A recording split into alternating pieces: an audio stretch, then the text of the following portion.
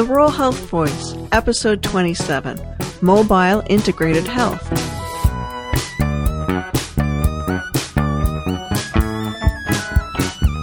Welcome to the Rural Health Voice. I am Beth O'Connor, your host. We discuss rural health issues at the grassroots level and how state and federal policies play out in our local communities. What are rural ambulance services doing to reduce unnecessary visits to the emergency room? Tim Perkins, Chatter Division Manager at the Virginia Office of Emergency Medical Services, reviews some new possibilities to improve access. Well, hello, Tim. Hi, Beth. So you are the Chatter Division Manager at the Virginia Office of Emergency Medical Services. So starting out, just tell us what Chatter is, other than you running your mouth. I know, I get that a lot. Everybody says to me that that's a perfect acronym for a division that I'm involved with. Chatter is Community Health and Technical Resources. Essentially, it's the Office of EMS is taking a little bit more of a broader look at healthcare. I mean, for years, it's usually been the you call, we haul kind of mentality and emergency and lights and sirens and 911. And we're starting to look at EMS a little bit more globally and more of our role as more of a part of the healthcare system instead of just, somebody who or a group of individuals who just, take care of people emergently. Obviously, the E part of EMS hasn't really changed, but what we're looking to do, both the Office of EMS itself and EMS as a whole, is kind of changing a little bit. And so our division is trying to stay in the middle of that change and stay ahead of that change. And so we have community health and technical resources. At the Rural Health Voice Conference, you are leading a session titled Mobile Integrated Health. So mobile, is that like having a virtual visit from my doctor on my iPad? It could be. The cool thing about mobile integrated healthcare is that it's still a very, very new concept in EMS, and it's extending healthcare to underserved population for sure, and it just kind of gives it a little bit of a different look. And if an agency or a system wants to create a telemedicine program or have an aspect of their program that incorporates telemedicine and they have the infrastructure to do it, then yeah, absolutely. Okay, so what other options are there for mobile integrated health? So what it's looking at is reducing readmissions. I think probably most of the people who are listening to this know that CMS is taking a really strong look at readmission rates and things of that nature. And mobile integrated healthcare is a means for EMS providers to be involved in the care of patients, especially post-discharge, especially in the first 24, 36 hours before home health may kick in. Take care of minor things that may not require a visit to a medical facility or a readmission to the hospital. And then it can also involve transport to alternate destinations. So we all know that there's a lot of underserved populations in Virginia. There's places in the state that have some real significant gaps in access to healthcare, and EMS is trying to be a partner in bridging those gaps. Okay, so it could be a visit for my doctor on my iPad, but it could be almost an old-fashioned house call. Yeah, it really could be. It could be anything. I mean, most of what we've talked about when we've discussed this is things like wellness checks, mental health evaluations, referrals to other healthcare providers that don't involve a trip to the ER. Immunization clinics, opioid screenings. Obviously, everybody has opioid on their mind these days, and we have a role in that. So I think those are the kind of things that mobile integrated healthcare kind of involves and kind of focuses on, at least in terms of what the the program consists of and what kind of the goals are. If an EMS team provides mobile health in addition to traditional EMS services, does that create an extra burden for them? Don't they wind up having to do more? So hopefully it doesn't really work that way. What we're looking at, ideally, it would be an agency who is able to handle 100% of their 911 calls. As I like to tell people, my parents live in a really rural area. They have one ambulance that serves their area primarily, and the idea is that we wouldn't want to have an EMS crew doing wound care on one side of town while, my dad is having myocardial infarction on the other side of town, or some real emergent, injury or illness. The idea is that it adds to what the agency and what the agency's providers are doing, but not necessarily to put a burden on the agency. It's to enhance the service that agency is providing to the customers of where they provide care.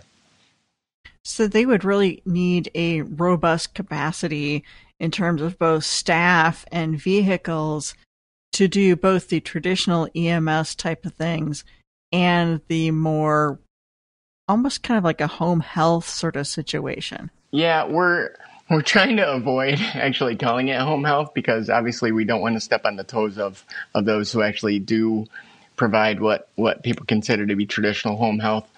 But when you think about it, you have an EMS agency who, a crew arrives at a station at 7:00 in the morning, for example.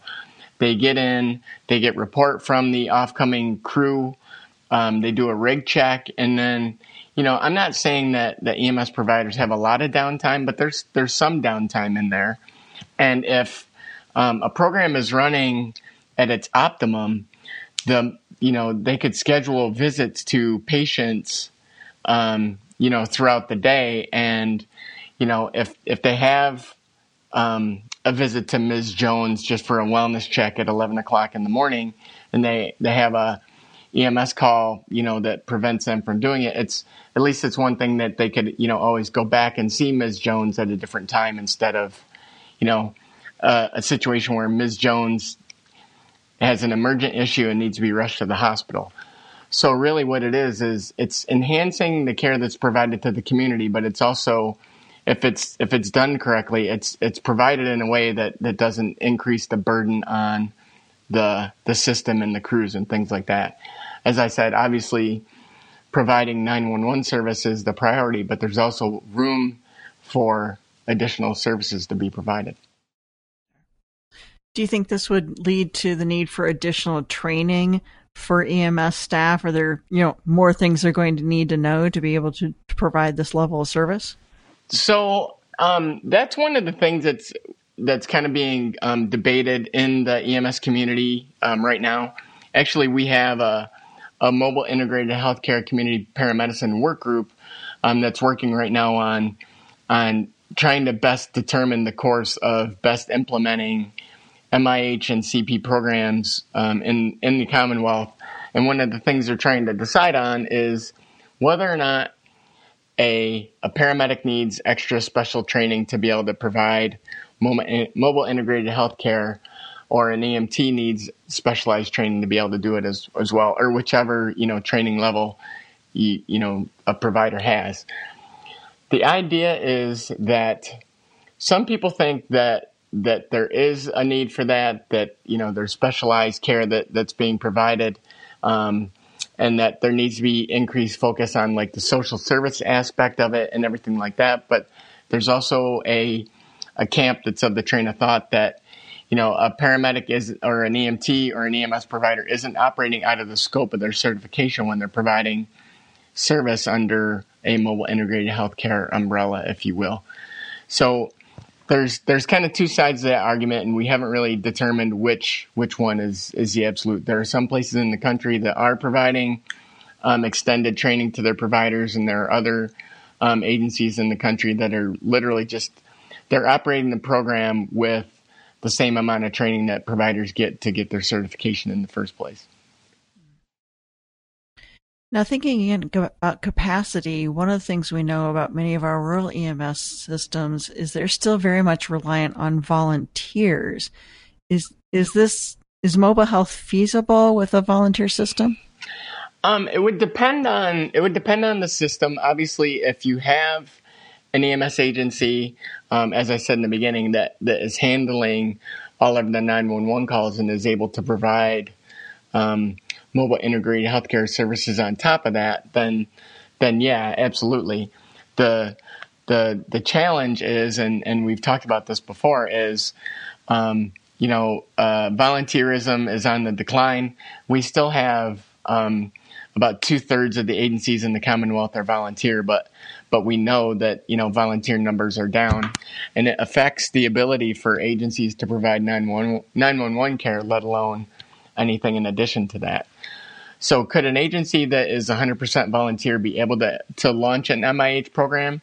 Yeah, in a perfect world, absolutely. But the reality is that the staffing may or may not be there for them to be able to provide extended services other than, the traditional 911 service that we're used to seeing from EMS agencies.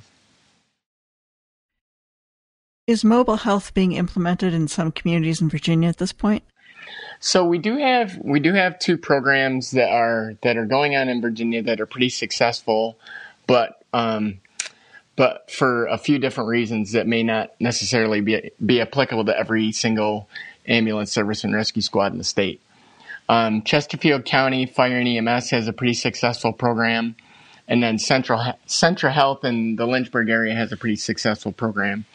The reason why those programs are really successful is they're well organized, and B, they're well funded. Chesterfield County is able to been able to have a good program because they've been able to work with their community partners, social services, and the medical facilities in their area to be able to extend their own service, and they have the staffing and they have the infrastructure to be able to support it. Centra has the same. They also have the staff and the infrastructure to support it, but they're also feeding themselves patients. They have patients that are in their health system. They're being discharged. A patient that's being discharged will meet with a crew or a representative of their EMS program before they're even discharged to talk about post-care and talk about what kind of services that the MIH program will be providing to that patient even before they're discharged. So we do have programs that are operating in the state. They're under kind of special circumstances that they are. And like I said, the primary reasons why they're so successful is they're well organized, they're well staffed, and they're well funded. That said, one of the common cliches that goes around with mobile integrated healthcare is if you've seen one MIH program, you've seen one MIH program. And we can't say definitively that the way they do it in Chesterfield and the way they do it at Centra can be done, in some of the rural counties of Virginia and some of the other areas where there's a gap in healthcare. So you said that being organized and well-funded are, some of the baseline of what you need. What have you seen as the biggest hurdle in developing a mobile health program?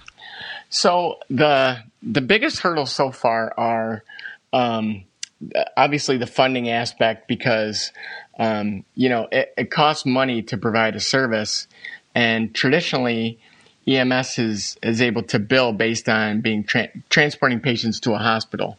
They haven't necessarily been able to bill for treat no transport. Actually, for a long time, it's been a billing code of treat no transport where they aren't able to recoup funds. So it's a real change of a dynamic of what traditionally hasn't been able to be billed or hasn't been able to be charged to a patient for things like medications and fuel and things like that for treat no transport. A couple years ago, Anthem, Blue Cross Blue Shield decided that they were going to launch a program where they were going to start allowing EMS agencies to bill for treat no transport. And then earlier this year, CMS released information about a program known as Emergency Triage, Treat, and Transport. It's called ET3. It's supposed to help with transportation of individuals to other destinations and have treatment provided by other healthcare practitioners other than what traditional healthcare models have shown.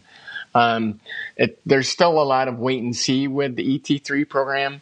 The application for that program is still hasn't come to its deadline yet, and there's a lot of wait and see about how it's gonna actually turn out.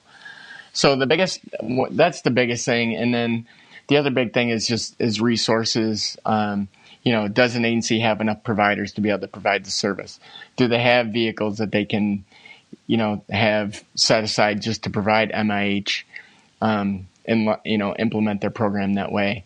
So those are kind of the big hurdles right now that are kind of holding up the process. In addition to the fact that it's still a new program, there's still a lot of parts of it that aren't quite familiar to people. There's still parts of it that kind of tiptoe along other healthcare practitioners like home health, and the EMS community at large is trying to do this, the right way, where we're not stepping on toes and allowing, other healthcare providers to do their thing as well.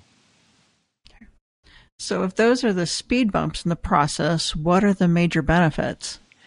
Well, the major benefits, at least the way we look at it, is obviously it's providing a service to a community or a patient population who may not be able to get it otherwise. To be able to, go see a patient, 24 hours after discharge and help them with, make sure they're compliant with their meds and make sure that their, dressings may or may not need to be changed, or if it's a couple with a new baby, whether it's a preemie or whether it's, a pregnancy with no complications whatsoever, it's, making sure that they know how to take care of their child and, make sure that the mom is able to breastfeed and things like that. It's providing a little extra level of care outside the hospital that doesn't require, a transport to an ED or something, like an emergent intervention. It's something that's supportive. It's something to just kind of help the patient and help the patient family to better deal with what chronic condition is going on, or something that has just happened that they've just been discharged for. If a community wanted to start a mobile health program, what factors do they need to consider? Well, they need to consider what their needs are, what a snapshot of what the population is, what number of patients is the agency transporting, and then are they transporting again? Like it's a snapshot to see if, are we picking up John Doe, 5 times a week and transporting him back to the same ED for the same COPD that he's been suffering with for, X number of years. It's, can we afford it? Do we have the staff to be able to do it? Do we have, the backing of medical direction? Do we have to have special protocols, or are the protocols that we're working under sufficient? How are we going to pay for it? Those are the kind of aspects that agencies are taking into consideration. I had a phone call the other day from an agency that asked if they needed special medical insurance, or if they needed special, some kind of extra coverage because they're providing a service that, traditionally hasn't really been something the EMS has done. So there's a lot to take into consideration. You have to account for, the wear and tear on vehicles and increased costs of things like, fuel and things of that nature. So there's a lot that kind of goes into what to consider when you're getting ready to launch a program or considering launching a program. Now, if an individual was concerned about access to healthcare service in his or her community, what could they do? What steps could they take? Well, there's a lot of different things. I mean, you can speak to your local physician, or you could speak to your local health system, or you could speak to your local health district or your local EMS service.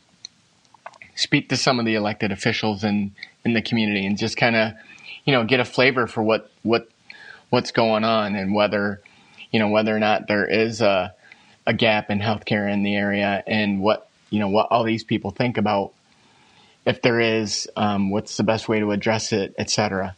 MIH is certainly one option, and hopefully it's things that people will be considering as they consider, as they discuss what changes need to happen to their local health system and what's best for the people of the community. And if you could do anything, what would you do to improve health and healthcare in rural America? Oh, geez. The $1 million question. If I had a magic wand, I would just start adding providers, adding vehicles, and making sure they're well funded. I mean, that's what it boils down to is, rural EMS, not just in Virginia, but across the country. There just aren't enough resources. People are trying to do the best with what they have, but, a lot of times it just isn't enough. And, we have situations where, an ambulance in X county has to drive, an hour and a half each way to transport a patient to the closest facility. So I think if I had my druthers, it would be more money for personnel and for equipment, and being able to support programs like MIH and just have them be able to be funded 100%, and just kind of seeing a program like that flourish and providing better care to rural communities. Great. Well, thank you, Tim. Of course. It's my pleasure. That's Tim Perkins, Virginia Office of Emergency Medical Services, advocating for more resources to better support programs in rural communities. The Rural Health Voice will be taking a break to host our annual conference and enjoy the holidays. We will be back in January. Until 2020, you can still find the Virginia Rural Health Association on Facebook, Twitter, Instagram, and our website, vrha.org. The Rural Health Voice is the podcast of the Virginia Rural Health Association. It is sponsored by the Virginia State Office of Rural Health and underwritten by the National Rural Health Association.